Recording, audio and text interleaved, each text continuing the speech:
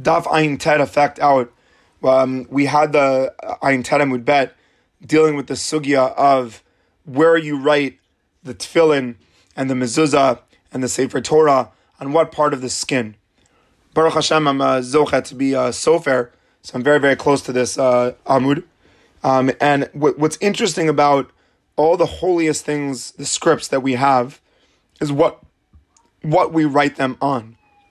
We write them, first of all, on an animal, which is that in itself already a beautiful message of our holy scripts. And the idea of a holy script is not that it's giving only an idea, but that it's being written on something that is teaching you the purpose of the script.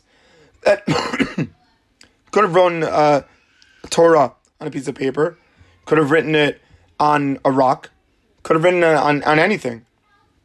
But we write it davka on the skin, which is like what we see of an animal.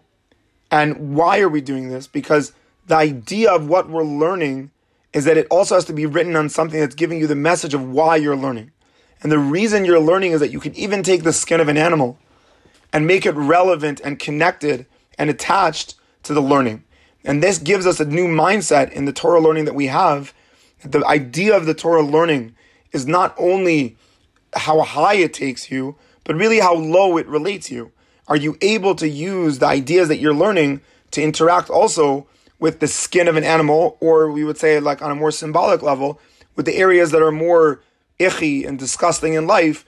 Can your Torah also affect those areas? And that's why we write it on those things. Bezrat Hashem will continue in Daf Pei.